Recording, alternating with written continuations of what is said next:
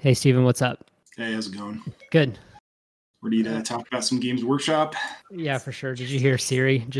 No, did she chime in? Good. Yeah, she thought I was talking to her.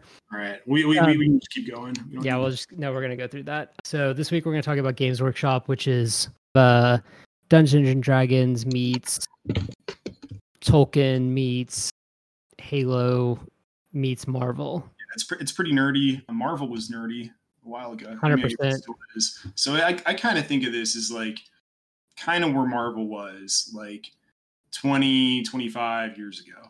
Yeah.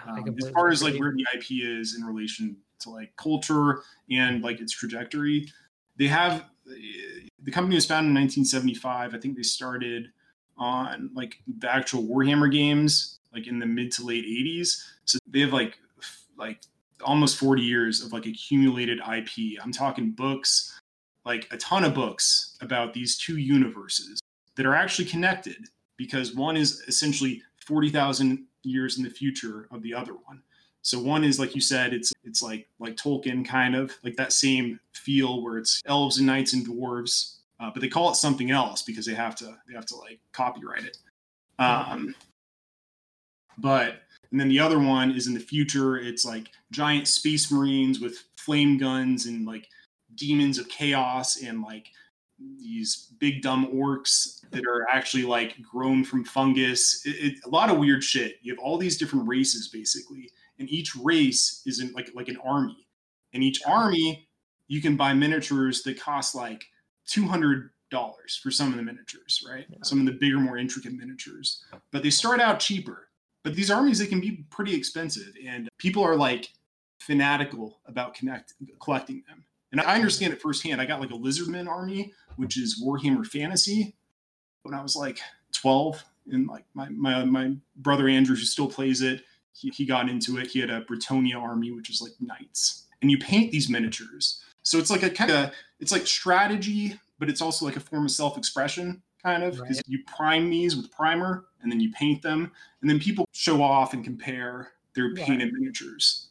And that makes complete sense to me. And you're seeing that right now be very big with all kinds of collectibles. Yeah. And I think it kind of saved, I don't want to say saved them, but like during quarantine,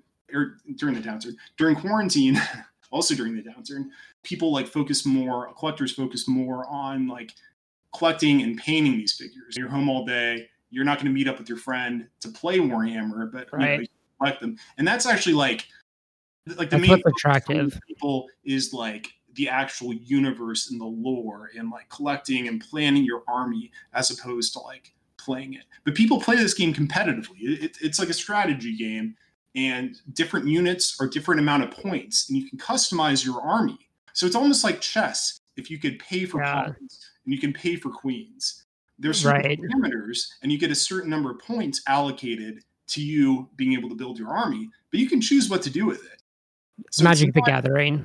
Yeah, totally. Yeah. It's like Magic the Gathering, and the fan base is just like as fanatical and dedicated to Warhammer as Magic the Gathering fans are to Magic the Gathering. Yeah. Now, what I think Games Workshop has, we'll say Warhammer has, that something like Magic the Gathering doesn't have, is they have these books and they have really deep lore. Which is why it's really more like Marvel, where you can.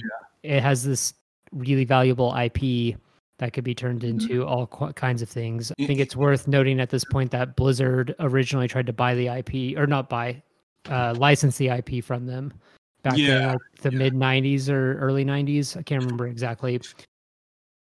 But they ended up just ripping it off and creating Warcraft and World of Warcraft, which is, we talked about in a previous episode with Activision, just this monster $1 billion business. And Warcraft is Warhammer Fantasy, and and StarCraft is Warhammer 40K. Warhammer 40K is much more dark, though. Like all the factions in it are like evil. There isn't a good guy, so there's an appeal there. Kind of like how there was like an appeal to Game of Thrones when they cut Ned Stark's head off. It was like, oh, shit. I don't know. It's a little different. I think there is an appeal there. Yeah, and I think everything's like grim. There's some stuff that's like funny also, but it's like, I don't know, it's a really unique lore set. And I think that's the most interesting thing about the company, I think. think. And right now, 40K is the biggest one. It's bigger than Warhammer Fantasy. One interesting thing they did is they actually rebranded Warhammer Fantasy. Now it's Warhammer Age of Sigmar. So they have, and this is all part of the lore. It's like an ever-evolving lore. Yeah. So like stuff's going to happen next. It's almost like they have different seasons in a way, but it's like slow moving. But anyways, one interesting thing they did with Age of Sigmar, which is like the fantasy version, is they pretty much rebranded everything. So before it was dwarves, and now they're called like Dwinway or something. Basically, they're making their IP more defendable. Because you can't say you invented the concept of a dwarf. A dwarf, yeah. And there's people didn't really like it, but I think they're accepting it now. And I at first I was kind of like, oh, what's this? But now it's like they almost made everything more unique also. So like the dwarves, now they're like, I don't know, they're more unique. They're like floating on like floating airships and stuff as opposed to like just being dwarves. Being dwarves, yeah. Yeah. So. No, and then the more interesting part. Weeds in the lore there, though. What were you saying? Oh, I was just going to kind of dip into the financials a little bit. Yeah. And then I think we should talk about the lore and the IP a little bit more after. But it's one thing to say it has cool IP and lore. It's another thing that they're monetizing it, which I think Games Workshop is doing a pretty good job of. I guess there's two or three things that I think are really interesting. I think it seems like the last 6 months, it's kind of reaccelerated post-COVID. Their new factory is about to be finished. And then on the margin side, which is where gross margins kind of everything to me when I'm looking at a business, is they're moving away from metal characters, which are more expensive to build, into this composite. Yeah. You may not remember the name of it, but it's this composite that's like 3D printable. Yeah. It's just like a real good hard plastic. And they did some kind of like weird fiber filament for a while, but they abandoned that because the quality wasn't very good. But before, back in the day, when you got these figurines, they'd be metal. Like half of them would be metal, half of them would be plastic, kind of. Like the more expensive ones, the unique characters, those would be in metal. But like having holographic cards versus non-holographic cards in a. It might have been a production thing. So maybe for the units, you're going to buy 20 of a unit. Maybe they invested in like a plastic mold machine for those. And then if there's a unit that's like a hero unit, it might cost $15 or $20 for a little unit that's like an inch and a half. So I think that's part of the reason why they've been having margin expansion. They added like 40 million in revenue. I think. Let me pull up those numbers.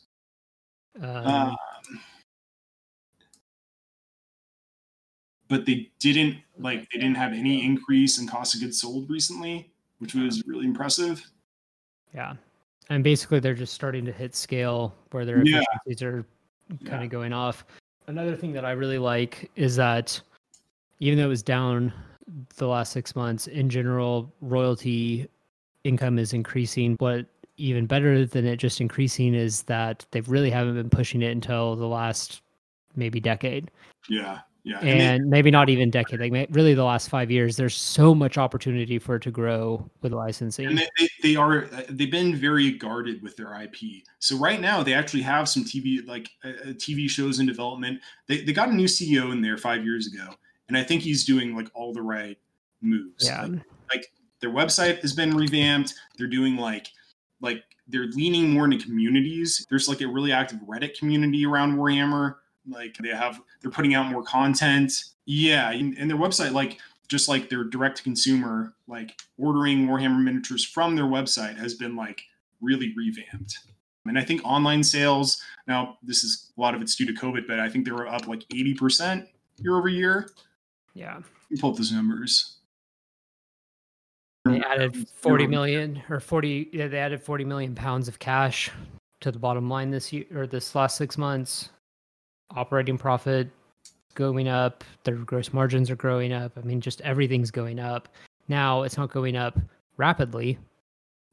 Yeah, and I know there's been some like supply disruptions from China because they make everything in China, and COVID kind of disrupted a lot of their production. So from what I've heard, there is like a lot of like, I think there might be some pent up demand that hasn't been fulfilled. But yeah, the revenue for the 6 months ending for the last 6 months ending November 29th, 2020, the revenue increased 26%. 26%. Yeah, not bad. No, it's not bad at all. And I think what's that? I was just going to say, considering the margins, which are great. Yeah, and the return on assets 41%, 41.9%, and that's what originally got me like I was like, oh shit, interested in the stock. I've kind of been interested in the company for a while, like off and on, but assets, yeah, it is, and that's the thing about like Warhammer and Warhammer 40K. It's like it's irreplaceable for those fans. There is no alternative. There is no close alternative. Of course, there are like other alternatives as far as like entertainment goes, but when it comes to like wargaming miniatures, like it's like Pokemon, or it's like Magic the Gathering, where it's like singular in its category, or like Legos. And I think you're seeing those in those margins, and the shift to plastic is definitely helping that. But yeah, return on equity 59%, return on assets 42%, return on invested capital 53%. Just wild. Their gross profit margins are 67%. Their net profit margins are 27%. It's just So current ratio 2.1. Got a lot of cash. Gross margins, like you said, 67%. So it's a real good lean business. They have 2,000 employees. They treat their employees well. They have cracking performance from their employees. Yeah. I'm not gonna do my British accent on the pod. Their CEO said another cracking performance from a truly amazing global team. Solid 6 months. They're not cheap though right now. I think it's a fair price given everything we've said. 9 times earnings, 49.8. So this is what's that? I just finish and then I'll go into this. Yeah, they're trading at 31 times forward PE. I'm not sure which estimates that is based on though, but yeah. So I think we've kind of pumped up their tires quite a bit. Going in towards to be a little bit more cautious. We hyped them up a little bit there, but you got to pay for that right now. 100%. So relative value compared to everything else, I think it's very attractive. I think it is if they can keep growing. Like if they keep growing and they grow into that 30 multiple in a year, then it's good. And I full disclosure, I have a position in them. So I obviously kind of like them. But if you compare it more directly to Marvel, when Marvel was bought out by Disney, and this is going to be a tenuous comparison because it's 2009. They were bought in 2009, post Great Financial Crisis. Everything was compressed at that time, et cetera, et cetera. But Disney still paid about an 8 times revenue multiple and a 20-something times sales multiple for Marvel in 2009. Yeah. And it was a bigger business and arguably way more mainstream. I think that I think it was arguably more mainstream at that time. Yeah. I don't know that Marvel, I think it's easy to think about Marvel as being this very mainstream thing. Yeah. But I mean, I had never heard of half the Marvel characters until Disney started putting out movies. And I think like the internet and social media and Reddit is helping Warhammer spread way faster than it normally would. Right. Because you have like Henry Cavill like tweeting out pictures of him painting little miniatures. Yep, exactly. I mean, Superman's painting miniatures. Yeah. So it's people posting memes and stuff, and people are like, "Oh, what's this?" I don't. And then they'll go investigate it and kind of go down that rabbit hole. They also license out their IP to game developers. There's like Vermintide, there's like Space Marines. So they have Warhammer 40K and Warhammer Fantasy properties out there on like right now on Steam. What kind of game is Vermintide? I know you and your brothers have been playing. It's basically Left 4 Dead. Okay. So it's almost exactly like Left 4 Dead, but like reskinned and like kind of like you have like campaigns, you get loot. Basically, you have 4 players and you go on these missions and you have to kill a bunch of Skaven, which are rat men. Yeah. And Left 4 Dead, it was zombies. But yeah, and you have to kind of wade through these like gruesome scenarios, and it's grim. Warhammer's kind of dark too. You'll have, I don't know, disemboweled bodies everywhere and stuff. Yeah. I'm just trying to paint a picture. Yeah, no. But yeah, it's a fun game. It's a co-op game, 4-player, in-game voice chat and all that. But they have Darktide, which is coming out, and that's the 40K version of Vermintide. Okay. I think that's coming out later this year. Don't quote me on that. And it looks really good. And I could see that being more popular than any of the Vermintide games have been. They also have some strategy games. The release date for Darktide is 2021, but they don't have an official date. Okay. So some other games, they have a Total War game. They have Total War Warhammer 1 and 2. They have Warhammer 40K Dawn of War 2, which is kind of like Company of Heroes, which is like a real-time strategy game. And then they have like a game called Space Marines. They're kind of... Their Warhammer 40K and Warhammer Fantasy video games kind of semi-continuously coming out. But they haven't had like a real smash hit yet. So I think kind of like the bull case for this, the bull case scenario is that they have kind of like a hit show, mm-hmm. and that really drives the IP, and it just becomes more of a thing. Or they haven't really also a mobile game. Yeah, or a mobile game. They haven't really broken through yet. Like they're not real mainstream yet, and I think that could happen, or at least the niche could keep growing. Yeah, I think having the new CEO, he's 5, I guess this will be his 6th year. A CEO that's more focused on growth and business. He was the former CFO. Yeah. Who isn't quite so precious about the IP. Will be it's already has been a clear benefit to Games Workshop.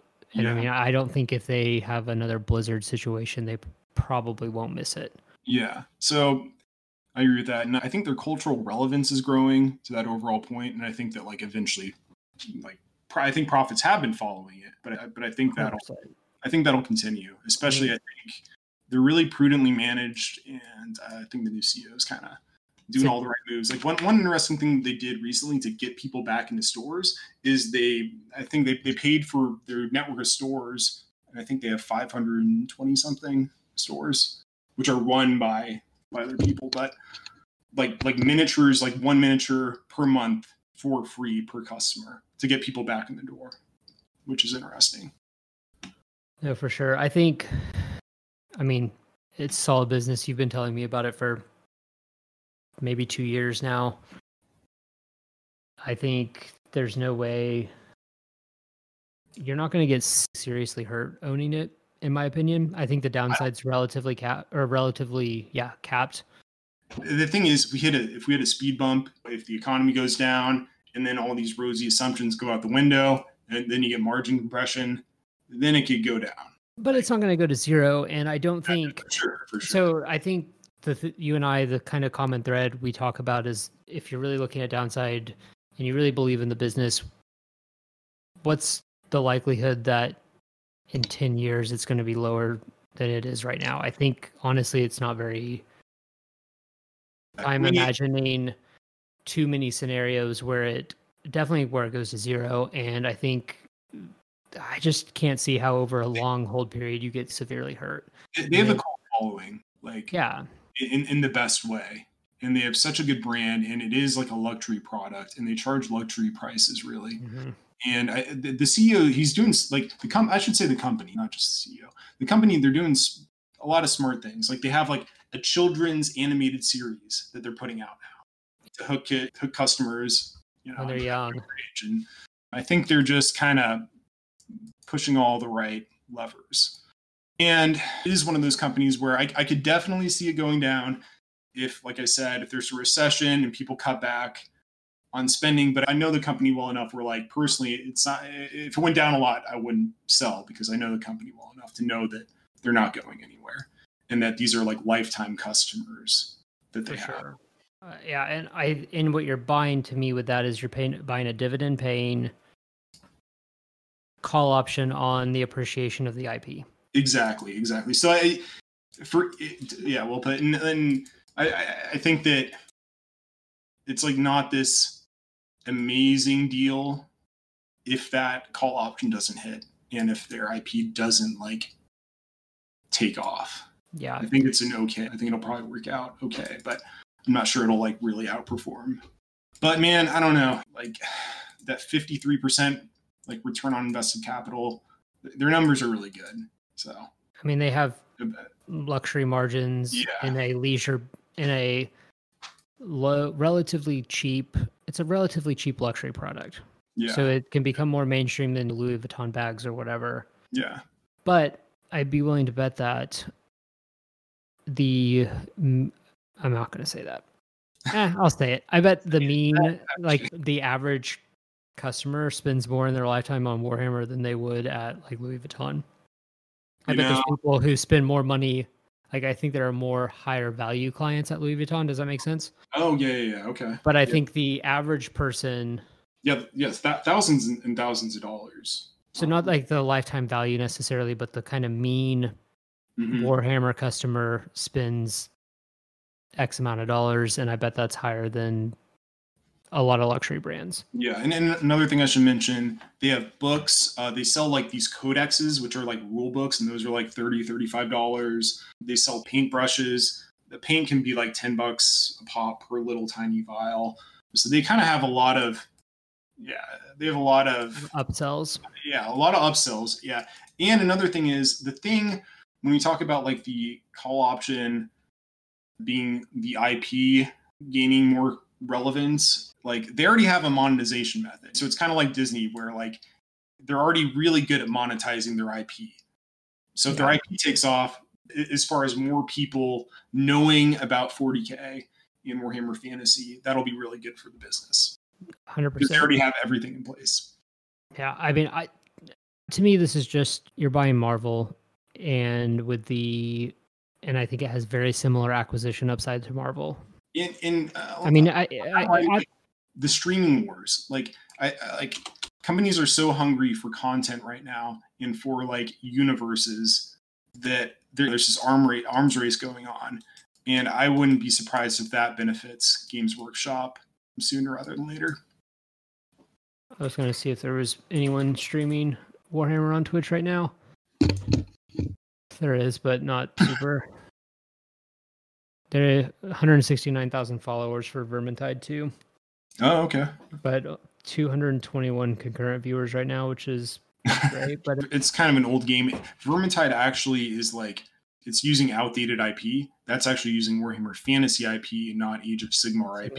Interesting. More defendable so Darktide that's coming out is going to be the new... Darktide is going to be 40K. 40K, they're not doing that reset because the IP is so unique that it's already defensible. Gotcha. That makes sense. Oh, just for another comparison to Marvel, because once again, it just seems ridiculously similar. When the year before Marvel was bought by Disney, or maybe the last full year, I think it was in 2007, they were bought in early 2009, but 2007 they did about 650 million in revenue and did about 250 million in net. Yeah, which is very similar to the 280 to 80 or 90 that Warhammer is doing. So Marvel was a bigger business at the time, but the margins, top and bottom line, like ratio is very similar. Mm-hmm. The IP thing is similar. They built lore over decades. Yeah, and that's something that you can't just come in and have like 40 years of accumulated interlocking lore. It's been built up over decades, and it's something that has to be built up over decades. Yeah. So it's in the same way that Lafite Rothschild, like you can't just like create something that's as prestigious as that wine because you don't have 250 years of heritage. And I was about to get into the heritage portion, how that is similar to like building a luxury brand. But okay, so we talked about, or the components needed to have a luxury brand, I should say. But we talked about Lord of the Rings. So I should mention they have an agreement to make models, and they make a Lord of the Rings and a Hobbit and a Middle Earth. They make war games based on that, and they also make miniatures. I don't think it's that big, but you can buy Smog, like a Smog figurine, for $560. And it's temporarily out of stock. I guess they're selling those $560 Smog, the dragon. Like, okay, I'm just going to go over some prices real fast, just so people can kind of get an idea. I'm on their website. I'm clicking on Warhammer 40K. So they have like Space Marines, Armies of the Imperium, I won't get into the lore of this episode anymore. That you can YouTube that. If you just YouTube Warhammer 40K lore, they will do a better job explaining that than I can.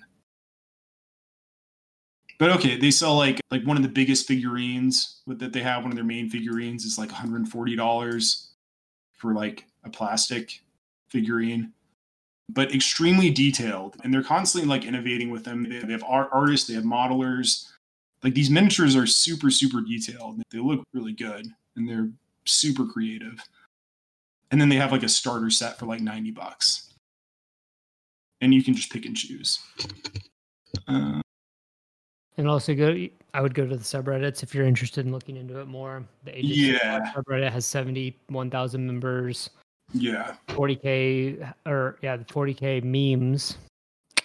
40K memes subreddit has 180,000, and then the 40K regular subreddit has 356,000 members. And that's a sign of like really good IP when people are like making their own content around it, when they're making memes. There's what is it called? There's actually like a whole animated series that someone made and posted on YouTube, like a CGI series, because they just love Warhammer so much. Yeah. Which doesn't happen, that kind of like dedicated fan art with every IP.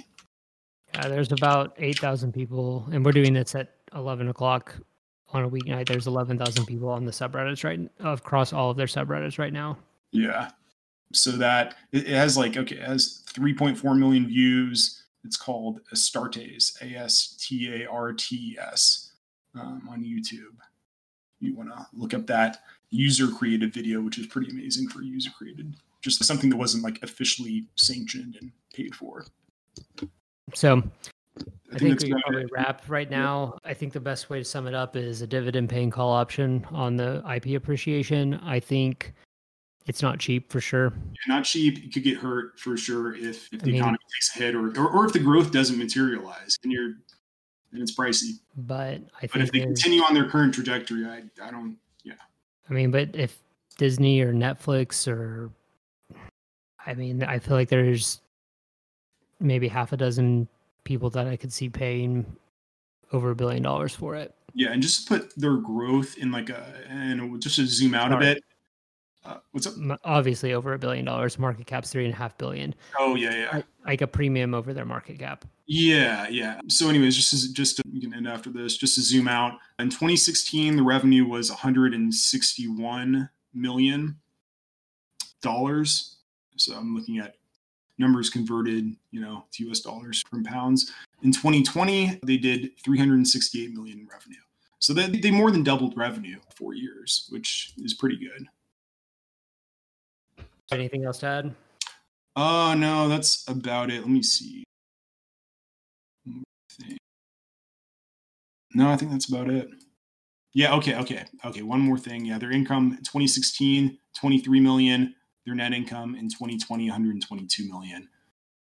Those are big boy Those are big boy gains. Yeah, it's ramping up, and I think that's due to I think they owe a lot of that to their new CEO. I think they owe a lot of that to just the company executing as a whole, obviously, and there's also just compounding of the IP for sure, and their IP proliferating on like Reddit and other internet communities. Yeah, it's much easier for nerds to find each other now. Yep, no, for sure. It's kind of like a cultural identity too for some people. I think that's about it for me. Yeah, I'm out. So, all right. Cool. Later. Yep. Okay.